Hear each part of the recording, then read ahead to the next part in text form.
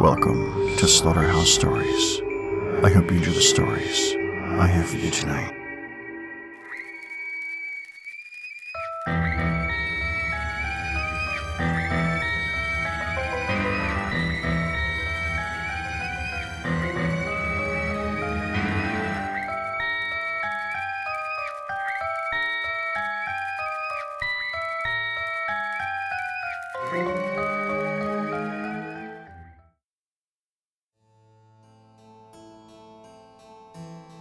Hello to all you things that go bump in the night. Hello to all you fleshbag humans as well. Welcome to the show that brings you creepypastas, short scary stories, and dark horror-themed poetry from all across the world. This is the Slaughterhouse Stories Podcast, episode 22, The Doll in the Red Dress. I'm your host and narrator, Ghost Train, telling you to lock your doors, get under your blanket, and keep the lights on. If you want to write in and have your email read on the show, email slaughterhousestoriespodcast@gmail.com with creepypasta requests, your own horrific recommendations, or your own real-life paranormal encounters. Before we get to tonight's first story, I'd like to ask you a favor. If you're enjoying the show, please head over and leave a review through iTunes and help spread the word to your friends, family, and that strange man with the red eyes and black hat that watches you. Whomever. Tell them, be a listener, not a victim. Now, let's get spooky. Our opening story this week is about a book. A simple book, with no title and no author. A book that once you read it, you can never ever read it again. The book draws you in, until you can't help but open it and begin to read. Settle in for the first story of the night, and listen to Blank Book.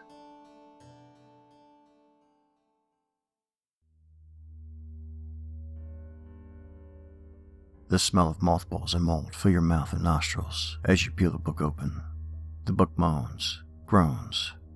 The pages are yellow, with old coffee stains, and the corners are burnt. The cover is slick, with the exception of a couple of ripples and tears. The book has no title, no author, no editors, no illustrators, no critics, no fans, no beginning, no end. No one knows it exists. You flip through the ancient pages, crippled and rotten. Nothing but symbols, illegibly printed on random spots on the page. Asterisks, stars, triangles, hearts, eyes, Zalgo text, numbers, binary, Pig Latin, cursive. The text is smeared, unreadable. You manage to decipher tiny letters at the bottom of each page. But why? It repeats. The binary translates into, but why? The Pig Latin translates into, but why? Even the cursive says, but why? No pencil can mark the pages of the book. No pen, no marker, no crayon, no paint. They are unworthy of its fragile content. No human hand can touch its pages without them yelping in pain. No animal, no monster, no god. They are unworthy of its spell, wrapped within each symbol. You flip through the pages on end, your hands burning, tears streaming, dripping onto the pages. Tears instantly evaporate, disappear, vanish. Liquids churn in your stomach, your fingernails begin to fall off. Your teeth turn strange shades of yellow, then gray, then black. They fall out onto your purple tongue. Your eyelids flip, then slowly fall to the floor. Blood replaces your tears. You hear your bones clicking and clacking, breaking and snapping. The skin around your throat tightens. You stare down at the book, the pages mocking you. The Zalgo text coming off the page, text floating in the air, vanishing when the tips of your bleeding, naked fingertips graze them. They zip onto your chest, where they won't budge. Your hair begins to fall out until it's all gone. Your skin turns into a shade of yellow, the same yellow as the pages below. You tightly grasp the pages of the book, making your hands burn even more. Your hands become one with the book, turning into a page. They are fused into the binding. You lose your clothing. There goes your lunch, all over the desk, except on the book. Whatever is happening to you, it wants to get all the liquids out of you. You vomit until nothing else comes up. You begin to urinate until your bladder is empty. Your nose begins to run, dribbles down your top lip. Your sinuses are clear. Your nostrils are clear. Next thing you know, you're drooling everywhere. You drool until your mouth is dry. Dry of any more spit. You scramble away from the book, but it is fused to your hands. You fiddle with the door handle, struggling to open it. You are sweating all over. And next thing you know, you can't sweat any longer. You sit in front of the door, sobbing. You can't escape what you've started. You try to cry, but your tears are gone as well. The only thing that remains is your blood.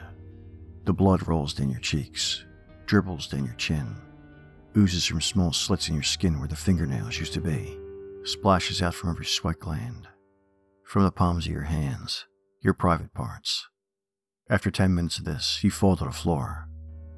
Lifeless, spitless, vomitless, sweatless, tearless, urineless. Now this is where it gets easy. The book slowly processes your body into its pages until you're completely gone.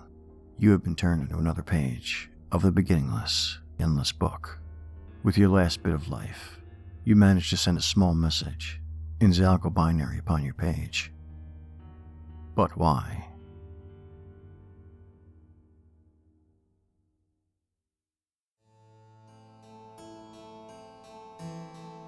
As if I needed a reason to love books more than I already do, but one that rids the world of flesh bags. Let's open a whole library. I can already tell. That would be my second favorite book. Now, while we wait for the library of blank books to be built, let's move on to the next story of the night. From a book to a TV. The next story is about an old box-style TV and the strange light that remains after turning it off. The strange light that remains after unplugging it. If you still have one of these ancient TVs, you may want to go ahead and throw a blanket over it now, while you lean back, relax, and listen to Afterglow.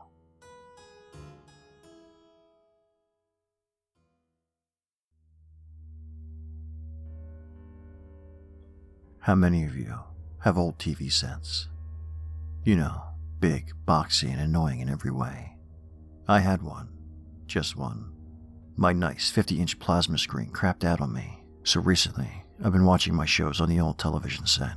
It really was a hassle, lugging the thing from my garage to my living room, setting it up, getting new rabbit ears, the like. I've had it in my living room, which doubles as my bedroom because, well, I am too lazy to walk to my room most nights, and I just crash on the couch. I usually stay up all hours of the night watching the TV. The last couple of nights I've noticed a very strange phenomenon, the afterglow. At first I thought nothing of it. I just thought it must have been my eyes adjusting to the darkness. So I buried my head in my pillow, relaxing and trying to sleep. I brought my head up, and the afterglow remained. There on the screen, as vivid as if the thing were on. I always had irrational fears, clowns, being alone, stray branches tapping my window. But this disturbed me, in a way no fear had. I got up off the couch and walked across the carpeted floor to unplug the set. I pulled the plug from the wall, and to my dismay, the glow was still there. It is a faint kind of dark light, not bright enough to illuminate anything, but enough to sit like a phantom of what you had just seen, only behind the Kovacs glass. If you've seen it, you know. If you haven't, lucky you. I thought nothing more of it and went to sleep. I awoke the next morning and opened my eyes to the television. No longer creepy and weird, but just old and kind of pathetic looking. I remembered the previous night and shuddered a bit, but thought it was all in my head. That night, I did my usual ritual of staying up late watching the TV, but I again shuddered at the thought of the TV being the only thing making any noise at all in my house. I was alone, but that fear had dissipated with the years. This time, I was bound and determined to make the afterglow not happen. I pulled the plug before shutting off the TV. The afterglow was there, but different. Now, there was an egg shape in the middle of the screen. I thought it may have been from pulling the plug, but I thought nothing of it and laid down, defeated by this relic of the 1970s. I laid with my face away from the television screen, almost too afraid to look at the screen. I fell asleep, but had a terrible sleep. Nightmares plagued my slumber. Their origin was unknown. I don't even remember what they were to a point, but I do remember the background was the afterglow. Why was it so frightening? What made it so creepy? The next few nights, I just unplugged my TV from the wall after watching my shows, turned my head and laid down, facing away from the set, and not looking back at any time, fearing what I might see. The glow. The devilish, horrid glow. It isn't scary. Why am I afraid? I thought over and over. I slept like this for weeks, until one night something bothered me deeply. The sound of breathing. It was labored and harsh. I held my breath to make sure it wasn't my own. I almost cried when I could still hear it. I decided to face my fear and look at the TV. That was a bad choice on my part. I had to look. I turned to the glowing screen, and in horror, I realized what the ovoid shape of my screen was. It was a face. Vague, but there, in the glossy Kovac screen. One of pure terror. It looked as if it had seen something truly terrifying. I closed my eyes, but I could still see it in my persistence of vision. I couldn't escape. I picked up the TV in my hysterical state and tossed it out the window. It crashed through the glass and broke with a loud bang. I don't watch TV anymore at night, and if you have an old, boxy TV, don't sleep near it. Ever.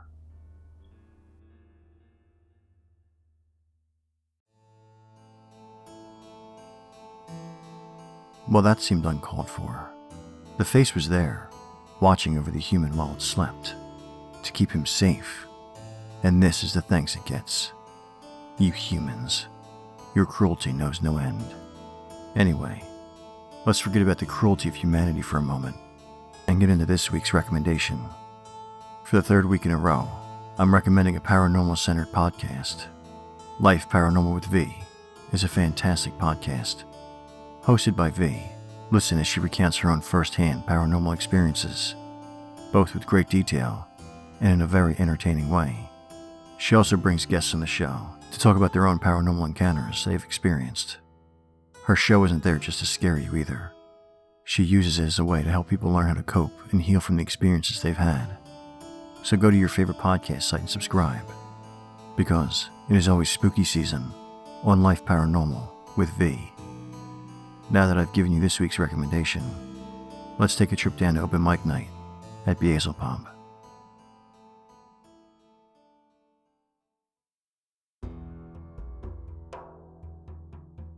Welcome, fiends, to open mic night at Beelzebub, where we invite you to sit right here and go into the more poetic side of fear.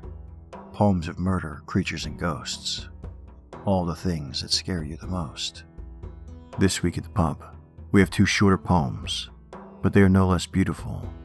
The first, about the expected rewards of martyrdom and how it can go horribly wrong. And the second, written by Lord Tennyson, is about one of the scariest and most talked about sea creatures of all time. So enjoy a drink, nod along with the rhymes, and enjoy The Gods Must Be Crazy and The Kraken.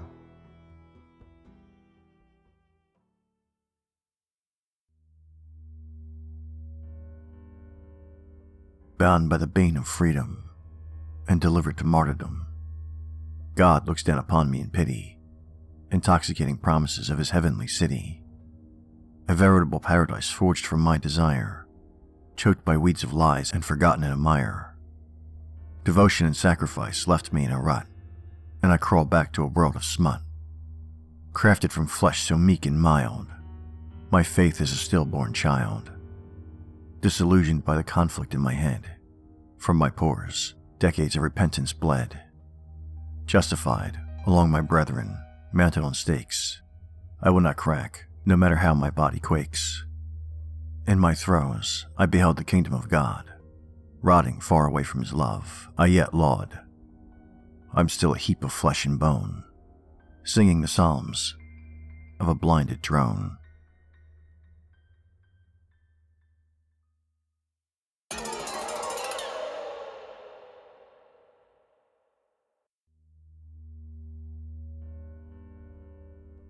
below the thunders of the upper deep, far, far beneath in the abysmal sea, his ancient, dreamless, uninvaded sleep, the kraken sleepeth, faintest sunlights flee. About his shadowy sides, above him swell, huge sponges of millennial growth and height, and far away into the sickly light, from many a wondrous grot and secret cell, unnumbered and enormous polypi, winnow with giant arms, the slumbering green. There hath he lain for ages, and will lie, battening upon huge sea worms in his sleep, until the latter fire shall heat the deep. Then once by man and angels to be seen, and roaring he shall rise, and on the surface die.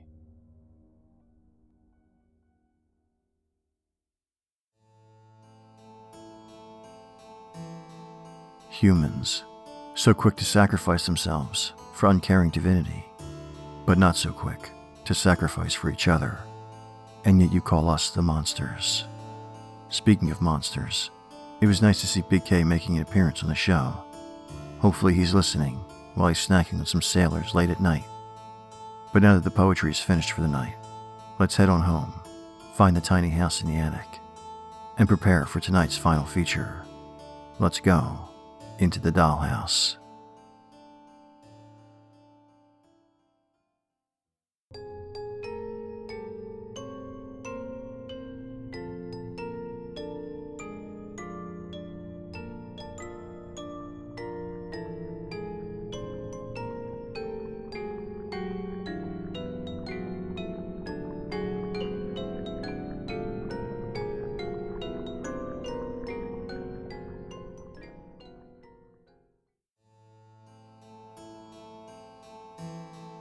In the dollhouse tonight is a story by Ali Winner, recounting the story told to them by their teacher of a tiny island with an old run-down house. The people who lived there were cruel parents who only ever did one kind thing for their daughter. They gave her a doll in a red dress. Unfortunately, things didn't get any better for this little girl. Keep watch behind you and of your stairs while you lean back and listen to the doll in the red dress.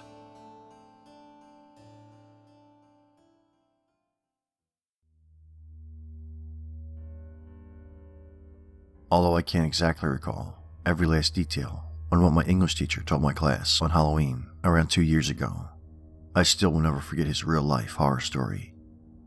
My teacher, Mr. Smith, lived in a town near a small beach, an old, run-down house laid on a tiny island not too far from the shore. The house had a rather disturbing history. Legend has it that a family of 3, a mother, a father, and a daughter, used to live in the house. The mother and father were both very cruel to the daughter and would abuse her every day. One day, however, the parents did their only decent favor for their daughter and bought her a doll with a red dress. The daughter adored the doll and would play with it every day. Both the parents were irritated to see their daughter happy, so they decided to come up with a plan to wipe the smile off their daughter's face for good. While the daughter wasn't in her room, the mother snatched the doll and hid it in the house. The daughter went up to her room, only to see that her beloved doll wasn't there. The father then told the daughter that he had thrown the doll into the water. Panicking, the daughter dived into the water, searching for her doll. The parents both laughed at their struggling daughter, looking for the doll that they had the entire time. Eventually, the daughter tragically drowned in the water. The parents, being the diabolical beings that they were, weren't affected in the slightest by their daughter's death. Shortly after the incident, the parents both moved out. Since then, nobody ever bought the house, and those who explored it were treated with a chilling experience. Some people claim to hear scratching and banging noises while in the house, giving it a creepy reputation around the town. Many thrill seekers would travel there in the middle of the night, willing to give themselves a scare. Mr. Smith didn't want to go into the house to find out if the rumors surrounding it were true, and he never did. That was until one day. One day, a boy named Sam had just moved in as his neighbor. Once the two met, they instantly became best friends. Sam and Mr. Smith would always have fun around the town when they were together. They'd go on adventures every single day. It was a brisk Saturday evening, and Mr. Smith and Sam were both sitting down on the beach, gazing off into the sea. Sam spotted the house on the island and noticed how dilapidated and odd it looked. "Hey, what's the deal with that house on the island?" asked Sam. "Oh, well, it's a long story," replied Mr. Smith. "Really? What happened there?" said Sam. And so Mr. Smith told Sam the entire history of the house and the myths about it. Instead of looking creeped out, Sam looked rather excited. "We should totally kayak there tomorrow," exclaimed Sam. "I don't know. I've never been there before," said Mr. Smith. "Come on. It's just some stupid old house. It's not like we're going to get killed doing it," said Sam. "Okay, fine," muttered Mr. Smith. The two agreed to meet up tomorrow morning at the beach and take a kayak to the house. Morning came, and Mr. Smith headed to the beach. There he saw Sam at the docks, on a kayak. "Come on, let's go," shouted Sam. Mr. Smith got in the kayak, and the two rowed their way to the house. Once they stepped foot on the island, they noticed a pocket knife on one of the doorsteps. Sam then picked it up. "A teenager probably left it here," said Sam. The two slowly opened the door and walked in. Inside, the house looked even more disgusting. The floorboards were slightly loose. The wallpaper was a disgusting shade of brown, and there were cobwebs at every corner. There was a staircase leading upstairs, and a room to the right.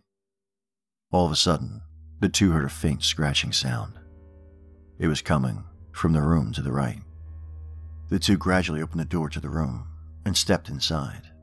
The room was entirely empty, apart from an icebox in the corner of the room. That was where they'd heard the scratching noises from. They both very slowly inched their way towards the icebox, the scratching getting slightly louder with each step. Just before Mr. Smith could open the icebox entirely, Sam threw the knife at the floor, barely missing the icebox. The two then ran, out of the room, out of the house, into the kayak, and back to the shore, rowing as fast as they could. The next day, Sam approached Mr. Smith in the morning. He offered him a deal. He'd give Mr. Smith his Red Sox hat that Sam claimed was worn by one of the players, if Mr. Smith spent the entire night in the house. Mr. Smith was hesitant at first, but was still dying for the Red Sox hat. He then agreed to the offer. He asked his parents about it, and they both approved. Mr. Smith gathered his sleeping bag, a flashlight, and some water for the night. He kayaked over to the house, just as the sky turned dark, confident that he could stay a night in the supposedly haunted house. Mr. Smith set up his sleeping bag in the entrance room of the house and decided to just lay there for the whole night. As he laid there, he could hear faint scratching noises coming from upstairs. They were the same scratching noises he heard when he and Sam first entered the house. Instead of chickening out and running off, Mr. Smith shut his eyes and covered his ears. He tried his very best to fall asleep. He covered his ears so tightly that he didn't even notice that the scratching had stopped. Eventually, he dozed off into sleep. Mr. Smith then woke up the next morning. He could tell that it was morning from the lighting of the house. He stood up, rolled up his sleeping bag, and grabbed his flashlight, ready to leave. He then saw Sam open the door. "Wow, you're braver than I thought," said Sam. All of a sudden, Sam froze. He looked almost as if he was paralyzed. Mr. Smith then turned around to see what Sam was so shocked about. There, on the third step of the staircase, was a doll in a red dress, just like the one described in the legend of the house.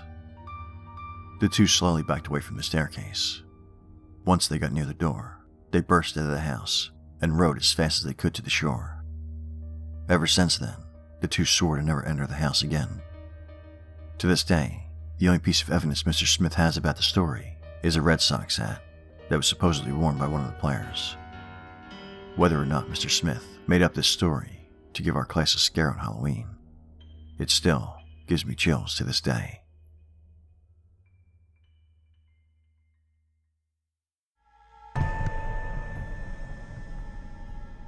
That poor little girl joins the ranks of the dead, all because she had parents who never should have been allowed to have children. Well, they died eventually.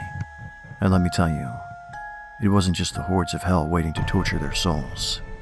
Be kind in life, fleshbags, or suffer in death. Now I believe there's enough scares for this week. I hope you will join me again next week for more stories that are sure to keep you afraid during the day and awake at night. Thank you for listening. I hope you enjoyed the stories I had for you tonight. And until next time.